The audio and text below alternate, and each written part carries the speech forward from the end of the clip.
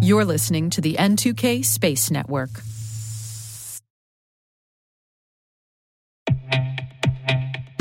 And now a word from our sponsor, SpyCloud, the leader in operationalizing cybercrime analytics. Traditional threat intelligence is a thing of the past. Cyber criminals are stealing vast amounts of credentials, session cookies, and financial data every day, and it's hard to keep up. SpyCloud is the trusted partner businesses turn to fully understand their darknet exposure risk and neutralize threats before it's too late. SpyCloud alerts your organization as soon as an employee or customer's data appears on the darknet, so you can act faster than bad actors to prevent cyber attacks like ransomware, session hijacking, account takeover, and online fraud. With insights from the industry's largest repository of recaptured data, protect the digital identities and systems most important to your business. Get your free corporate darknet exposure report at spycloud.com/cyberwire and see what information criminals have in their hands today. That's spycloud.com/cyberwire.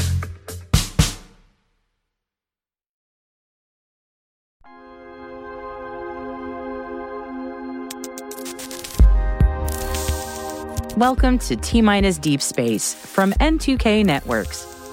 I'm Maria Varmazes, host of the T-Minus Space Daily podcast. Deep Space includes extended interviews and bonus content for a deeper look into some of the topics that we cover on our daily program.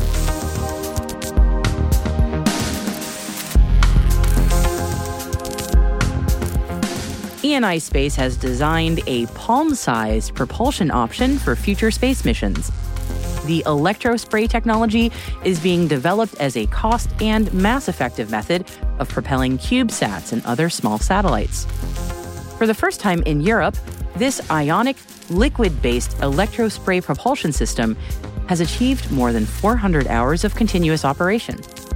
And to learn more about this, I spoke to E&I Space co-founder and CEO Daniel Perez Grande and asked where the idea came from to develop this kind of tech. My name is Daniel Perez Grande. I'm the CEO and co-founder of E&I Space. I guess being on a space podcast, I should kind of like give some of my credentials. So I am an aerospace engineer. And then after working for a few years in the industry, I went on to do a PhD in nuclear fusion and plasma physics. But that was with an application in particular for space propulsion technologies. And in fact, that's where I met the rest of my co-founders at E&I Space.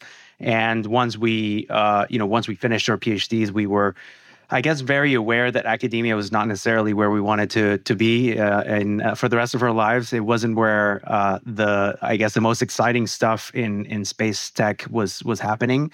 So we decided to start a company. And and almost 5 years later, that's where we are. So tell us a bit about what your company does and what you all are working on. E&I is a space mobility company. I'd like to mention, by the way, that the word E&I comes from Greek. You mentioned, Maria, that you're originally Greek. It's Old Greek, and it's the word that we use to derive the word ion. In Faraday, Michael Faraday used that to derive the word ion, which are charged particles, right? And we do ion propulsion, right? So our core products are centered around ion propulsion. So we thought it was kind of like a good reference to that. In fact, in Old Greek, it means to go, right? So to go with ions, I think it's kind of like it really makes sense as a name for the company. You get brownie points from me for that. Not that it counts for anything, but I love that. So thank you. Okay. So we're a space mobility company. Our core products are around ion propulsion or electropropulsion, as people know it in the field.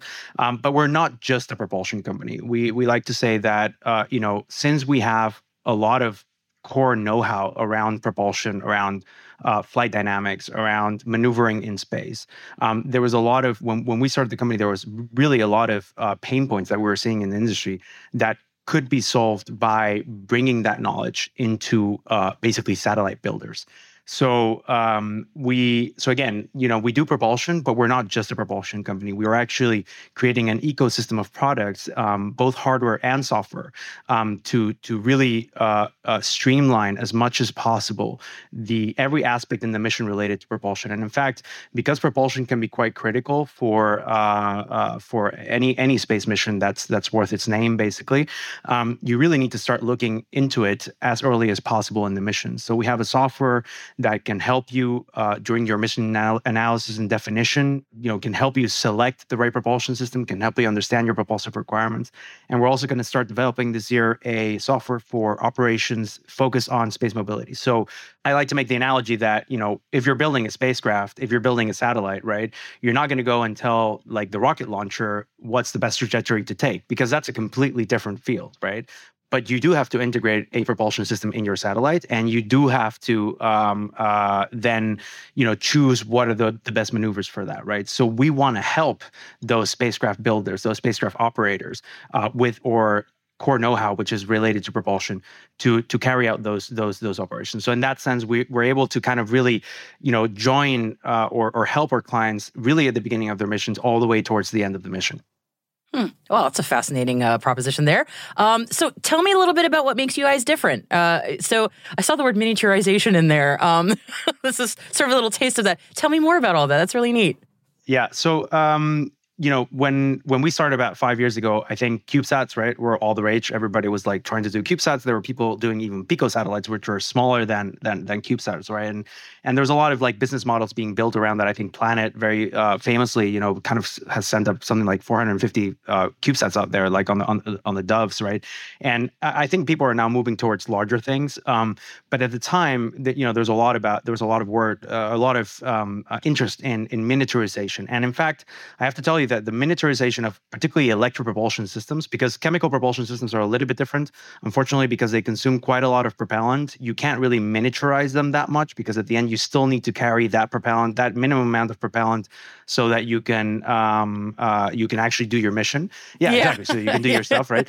But electric propulsion was actually brought into as a technology because it saves a lot of mass. But when you start miniaturizing those propulsion systems, traditionally those electric propulsion systems, particularly those based on plasmas, so people might recognize Hall effect thrusters or gridded ion thrusters. Unfortunately, the efficiency of these systems just goes really low. It's basically, we joke internally that they're really expensive light bulbs. And this is, I'm probably going to get a lot of people out there mad at me for saying this, but you look at them and they look really cool. You have your plasma beam out there. It's ionized, so it's almost like looking at one of those like cool LEDs or whatever. But you're not really generating that much thrust. Little puffs, right? Like little, exactly. It glows. It looks really cool, kind of like this bluish glow. But at low powers, you're just not very efficient. Which is by the way the main KPI for electric propulsion, right? Efficiency. So we came out of university. We didn't have a propulsion that we had to kind of a legacy propulsion that we wanted to commercialize. So we had the freedom to just look into what are the best technologies out there to work. And we found one that was actually, it's very interesting. Actually, it was developed originally in the 70s by NASA. At the time they were called colloid thrusters. So it was basically using a mixture of salts and liquids. So the liquids became conductive, and through electric fields you could extract those charged molecules, accelerate them under an electric field, and shoot them out and generate thrust. And this was originally developed back in the 70s. At the time, the let's say these systems where they shine is in that miniaturization. And back then, satellites were huge, right? So it wasn't, you just couldn't do anything with these systems. And then in the 2000s at MIT, there were a couple of professors, actually one Mexican and one Spanish, which kind of like started looking back into these type of technologies. And I think the word that was kind of coined at the time was electrospray, which has actually been used as a different technology for other in other fields. And there's actually some Nobel Prizes associated to electrosprays as well. But you can actually very efficiently shoot out these ions. And the core, let's say, at these technologies is that instead of using these plasmas, these really nice glowing plasmas, which unfortunately at low powers are very inefficient in terms of propulsion, you're using a propellant. In our case, we call it an ionic liquid or a molten salt. So it's as if you had basically tabletop salt, right? But instead of being solid, it was liquid. And if you coat with that salt, basically a particular geometrical arrangement, which is or what we call the emitter, and you put an electric field on that, you start shooting out ions. And those are the ions that are generating thrust. And the really cool thing about that is that in order to do this, you actually need to go down to the microscale and even down to the nanoscale. So these emitters that I'm talking about, when we manufacture them, we use technologies from the semiconductor industry. So the same technologies that you're using for microfabrication of microchips, we use those to sculpt these geometrical structures that help you concentrate the electric field and start shooting out those ions from the molten salt. And we use those microtechnologies and those nanotechnologies in order to achieve these very compact and very small propulsion systems. And in fact, they are so small that they basically you can hold them in your hand. It's a propulsion system that fits on the palm of your hand. It's a pocket rocket, if you want to use that phrase. That's dangerous, but yeah. Well, that's true. That's true. I hadn't thought about that, but yeah.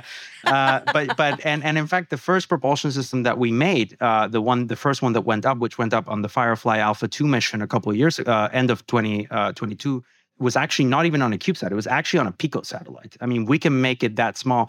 And the reason for doing that was because we wanted to really explore how small could we go? How small can we make this technology? Because in the same way as microchips, where you're basically manufacturing hundreds of them or whatever, right?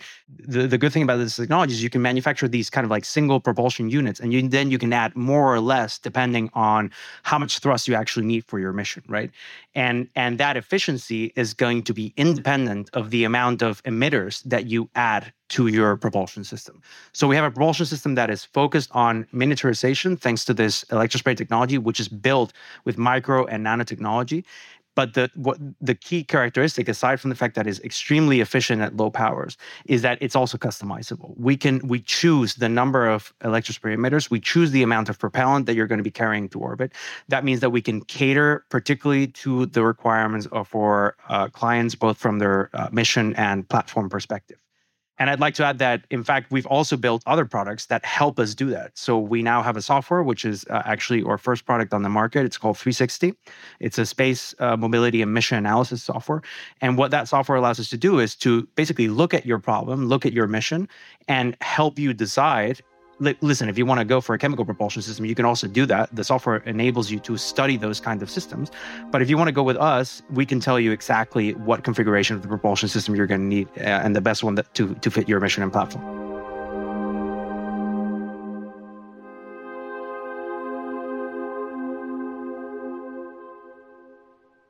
We'll be right back after this quick break.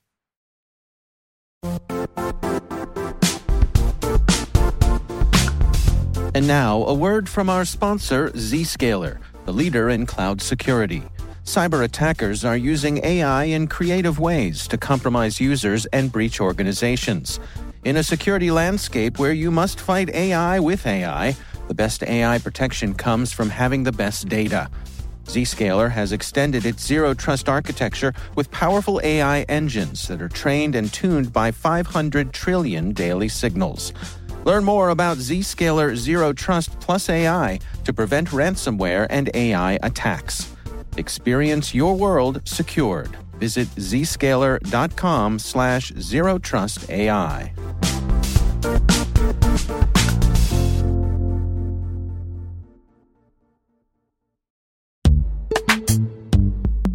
And now a word from our sponsor, Netskope. Netskope is a worldwide leader in SASE and Zero Trust. Its unified platform, Netskope One, provides optimized access and Zero Trust security for people, devices, and data anywhere they go, helping customers reduce risk, accelerate performance, and get unrivaled visibility into any cloud, web, and private application activity. To learn more about how Netskope helps customers be ready for anything on their SASE journey, visit netskope.com.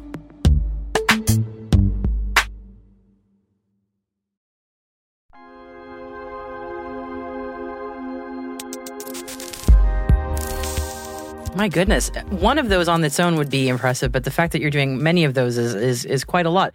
That is super cool. When you're talking about the semiconductor, especially part, I was thinking about the crystalline structures that are used with wafers, and I sorry, my brain went down that rabbit hole a little bit. There's an article, right? There's an article that phys.org came out last week actually on or propulsion systems, and it's very cool because you can actually see the picture that we have there is a hand holding a wafer, and that we use semiconductor technology to manufacture propulsion systems, and they're manufactured directly on silicon wafers.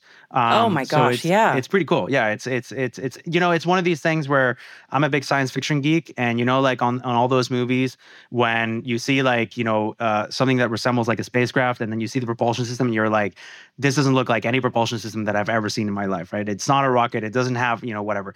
The first time I saw a SEM, so a scanning electron microscope image of or micro propulsion emitters, right, or electrospray emitters, which have to be imaged at the micro scale because otherwise you can't see them, I thought, this doesn't look like anything like any propulsion system that I've ever seen, right?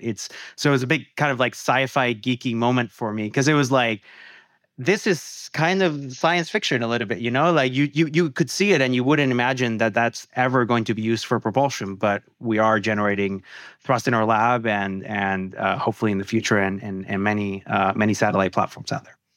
It is so fascinating. We will definitely link everything you've mentioned. It'll be in our show notes for listeners who want to take a look because that picture is really fascinating. And also just what you said. As you were walking me through it, I'm going, that definitely, I've never heard of anything quite like that, but it is fascinating. So congratulations to you and your team. This is really cool. We're excited by it too. I can imagine. Just fascinating. So tell me about what you're working on now, maybe who you're working with, any partnerships that are of interest you want to highlight? Yeah. So, we're based in Spain, although we have also offices in Sweden, in north of Europe. We are actually planning to move over to the US as well in probably next year. So we do want to open up, some offices there and potentially move some of the manufacturing also towards the US. We're very much aware that the US market for space is the biggest market out there. So that's something that we need to do as a company. But we wanted to do this at the right time when the products were already kind of like tried and tested and we had product market fit. At the end, we are a startup. We need to demonstrate the same thing as other startups, product market fit, scalability, that kind of stuff. So we wanted to do that at the right time, especially because in the US, there are companies already kind of working on propulsion. So we couldn't be just like the newcomer and just like saying like, oh, it's going to be 2 years until we have the product. We wanted to go out and have the product ready. So we, in order to do that, going back to where we are right now, so we have one software that's out in the market. We're basically, we did a closed beta for the software last year. We had about 35 companies from the industry. Actually, a couple of them were American as well, testing out the software. They provided us a lot of good feedback. We're implementing that now, and we actually released the software tool commercially end of last year, and we have a few clients now that we're starting to onboard into the tool. So that's very exciting time for the software team. Hardware perspective, we just actually passed a major milestone. So end of last year, we demonstrated. Yeah, thank you. So we demonstrated that the thruster could operate for 400 hours straight. And in fact, we didn't do more hours because we didn't expect that particular test to be able to run for so long. So we just didn't put enough propellant. We just didn't put enough propellant into the thruster. But we demonstrated, 400 hours operation. And the critical aspect always with electron propulsion is your lifetime. You need to be able to deliver thrust because you're delivering very little thrust, very efficiently from the point of view of fuel, right? So it consumes very little propellant. Sometimes it doesn't generate too much thrust. That's why the efficiency of the system, the overall efficiency is so important. But you're delivering that kind of like small amount of thrust, but you need to do it over a long amount of time. And then lifetime becomes the second most critical KPI after efficiency. If you look at a lot of the companies that are out there, a lot of the startups, of course, we're not the only ones out there trying to deliver an electron propulsion system. You ask them about the lifetime, and kind of like the conversation goes a little bit quiet. So 500 hours is really the minimum. So we did 400 hours. 500 hours is the minimum commercial amount of time that we know that we need to have in order to deliver a commercial thruster. So one that can actually carry out missions in space. 1,000 hours would actually be the actual target that we would like, and then we're hoping to be able to raise it to about 2,000 hours of operation continuous operation, which then would put us with basically up there with most of the propulsion systems that are worth their name, basically. So in order to do that, we're currently carrying out a technology maturation process or program for. We call our propulsion systems Athena. It's adaptable thruster based on electrospray powered by nanotechnology. Love all these Greek names, by the way. Just really appreciating that. It's yeah, exactly. Or mission patch is kind of like Athena, kind of like holding one of our thrusters. So it's very cool. Yeah. Thank you for that. Yeah. And but yeah, so we have a technology maturation program for that right now. We just passed that major milestone, and ideally we are going to be releasing the thruster commercially towards the end of the year. What we have planned for this is, at the moment, we have booked 2 space missions with 2 European companies to fly 2 thrusters at the end of the year. And what we're trying to achieve here basically is not to come out to the industry and say like, hey, look, we flew once, now we have a product. Nobody really believes that anymore, right? So you need to demonstrate and demonstrate and demonstrate. And so we at least have these 2 missions now, and we're planning at least 2 more missions in early 2025. But we're sure that, with these 2 missions already playing out, we're going to be able to give enough confidence to our initial clients to, I think, really take the risk on just what we see as a better technology, just a better propulsion technology compared to what's out there right now. And in fact, we already have a few companies that have reached out and are kind of like in line to purchase, let's say, the first thrusters that we're able to deliver. So it's exciting times for the company, to be honest, very exciting times. But you mentioned at the beginning of the podcast that, 5 years is a long time for a startup. Space tech startups, obviously take a lot of time to build that product. I think I always mention it as kind of like a double-sided sword, right? Like we were very lucky in the sense that we didn't have any legacy technologies that we needed to kind of like bring to market, because I think that would have fundamentally biased us in choosing the right technology for the market. But that also meant that we had to develop everything from scratch. So that's why it's taking a little bit longer than we wished. But yeah, we're still healthy as a company, and yeah, again, closing our first contracts for the software for 360, and and putting in place the first contracts for the propulsion system Athena as well. Honestly, it's very impressive. And one of the last startups that I worked at, we always joked that we would age in dog years for every year we worked at the startup. So Exactly. Seriously, it's incredibly impressive what you're working on, and I wish you all the best. And I look forward to hearing more about how things go. So please definitely stay in touch. I want to make sure, because you've given the awesome pitch and told us about your market and your plans. I want to make sure if there's anything you want to conclude with to let our audience know more about you, or anything you want to let them know. I just wanted to give you that opportunity. Sure. Just, if you're interested in what we're up to, just check us out at eni.space. Very easy to follow. That's IENAI. I know the spelling is a little bit more difficult, but again, Greek Greek words. You can follow us on LinkedIn as well. And we do try to tell a lot about, or tell the community a lot about what we're up to. You can also catch us next year at Small Sat Conference in Utah. We're going to be out there, and hopefully we can figure out more partnerships and figure out how to get more of our propulsion systems, or micro propulsion systems, microfabricated, and silicon thrusters out to U.S. companies, which that would be amazing for us. So looking forward to talking to anyone that's interested.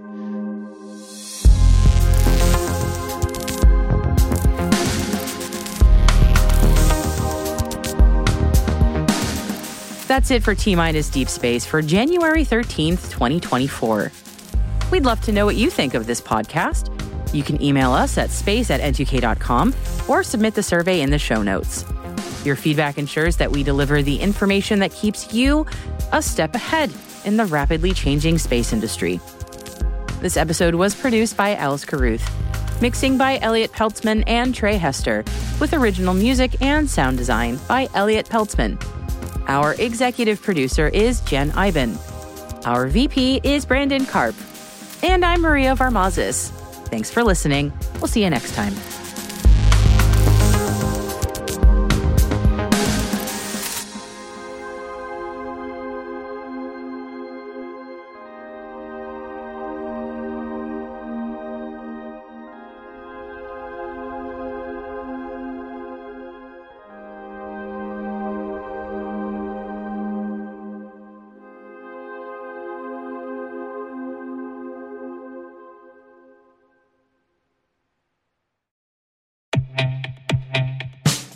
And now, a word from our sponsor, 6sense. 6sense provides award-winning cloud-based automated endpoint and vulnerability management solutions to streamline IT and security operations. With its advanced platform, businesses gain complete visibility and control over their infrastructure, reducing IT and security risks and optimizing operational efficiency. With 6sense, you'll get real-time alerts, risk-based vulnerability prioritization and remediations, and an intuitive automation and orchestration engine so you can focus on your core business goals, confident in the knowledge that your enterprise is secure, compliant, and running smoothly. To learn why enterprises choose 6sense, visit 6sense.com.